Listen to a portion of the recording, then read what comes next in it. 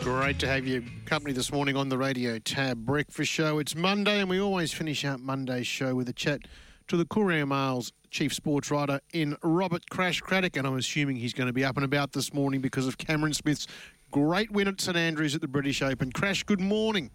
Yes, it's an iconic day, Paul, isn't it? I mean, that's one of the greatest victories in Australian sporting history, really. I mean, to score 64 at the home of golf on the 150th British Open, to sweep past the champion like the iconic Rory McIlroy, who did little wrong. He was 2 under himself, but, you know, Smith just, through sheer brilliance, just swept past him with those 5 birdies you just mentioned. And it reacquainted golf with a gentler time where, you know, the wedge can be as dangerous as the driver and the putter's the real killer. You know, that old saying, drive for dough, putt for show. Drive for show, putt for dough. I mean, no one is a better example of that than Cameron Smith. And he's such a likeable person. The press over there, they've taken to him for a couple of years now, but this has gone to a new level. Yeah, he's always been very understated, a kid from the northern suburbs, plays, of course, at one team, a golf club, and what I like about it is he goes back to the club. You know, Dad, Des, is a printer. His mum still works at Woolies, and just because she likes it. And I think that, look, the story, boys, is very similar to Ash Barty in a lot of ways, just that there's no airs or graces about the family, and I think it's really helped Cameron Smith. They're very matter of fact, aren't they? Because when asked at the press conference who was there, and he said, well, none of my family were there, and they said, well, how come? And he said, well, Dad said it's a long way to go for a week. Yeah, exactly. And I think that that's the thing, isn't it? Like they don't smother him. They just let him live his life, and they don't sort of live their life through him, although obviously in a way they do. But they played huge roles. I mean, Des was a former baseballer, a scratch golfer himself. Cam beat him for the first time when he was 12 years old.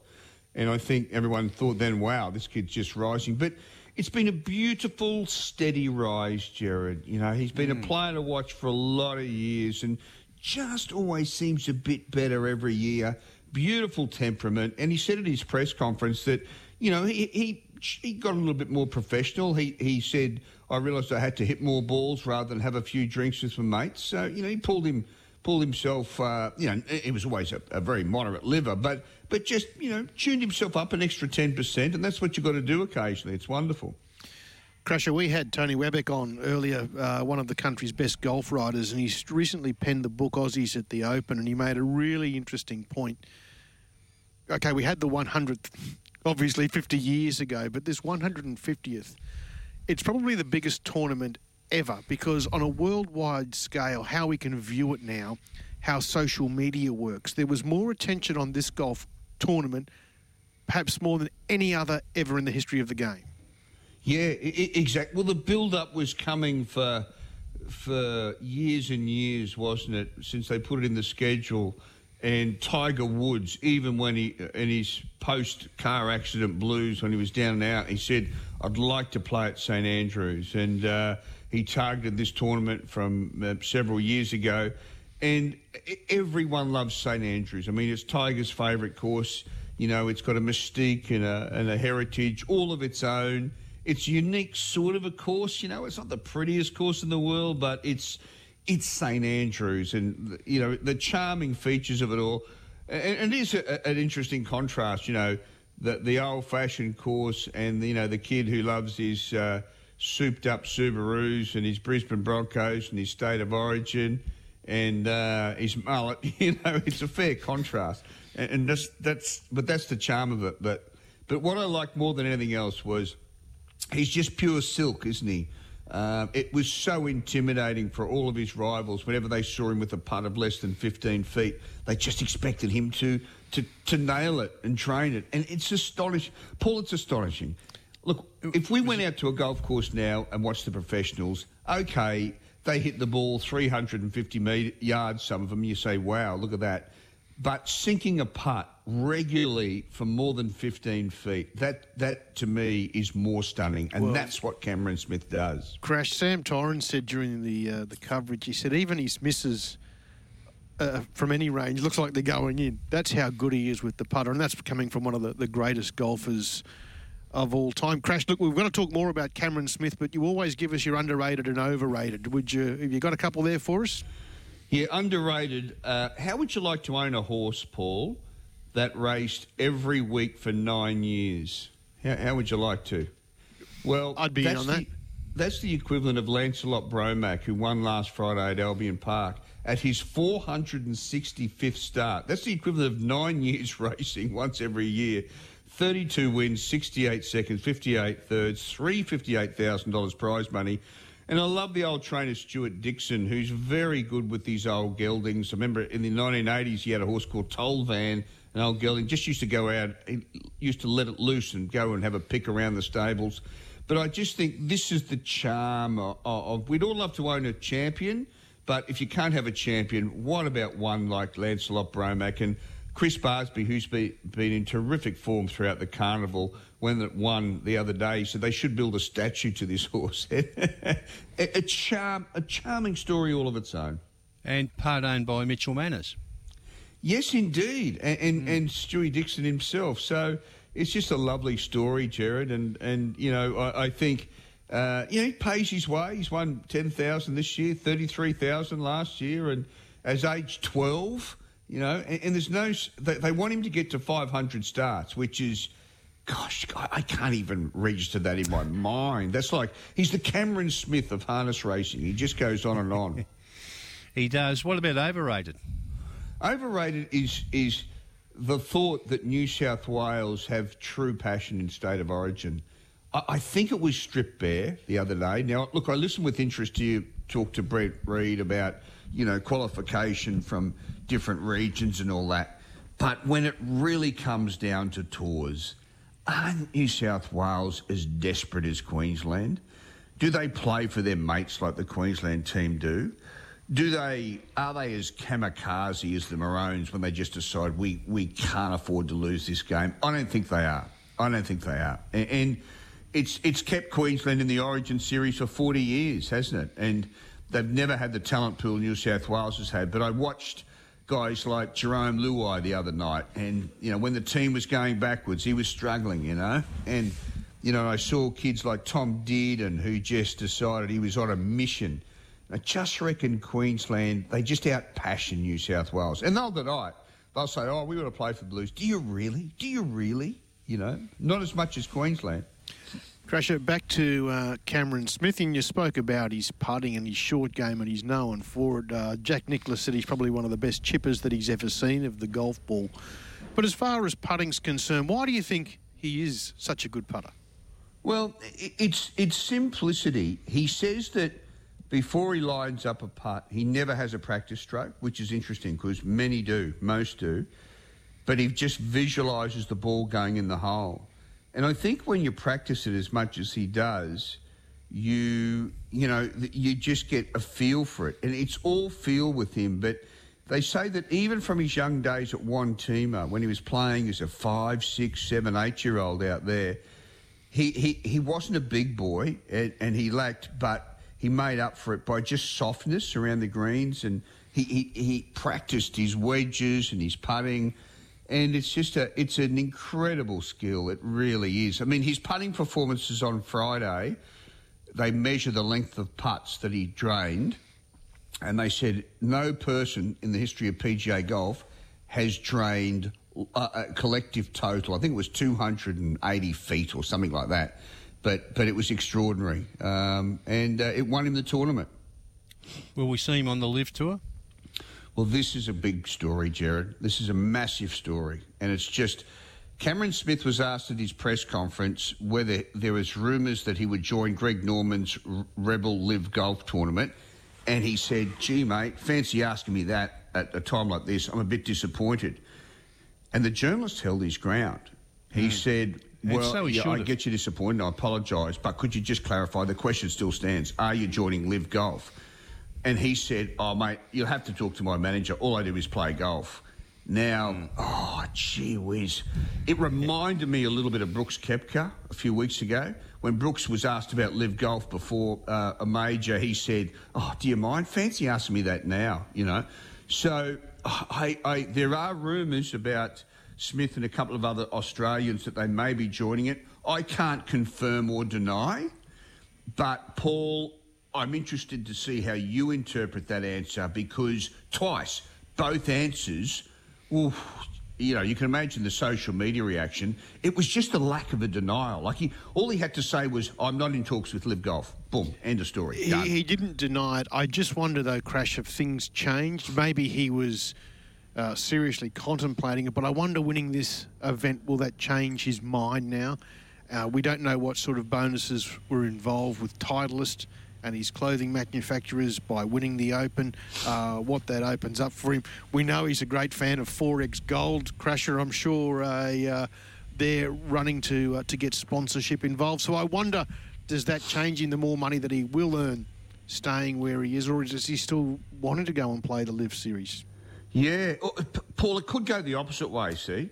Like, he may say, "I've got my heart's desire." He is now eligible to play in the British Open until he's age 60 every year, which means he's got the next 32 British Opens to play, no matter who he joins. And the British Open have said, "We will not stop players who automatically qualify from playing in our Open," and he's done that. So he's got 32 more years of that. So maybe that pushes him towards Greg Norman's tournament, you know? And the other thing I will say, Paul, don't underestimate the links between Greg Norman and the Australians on the tour, you know? I know he's been very good to a lot of them over a long period of time, especially when they just start out.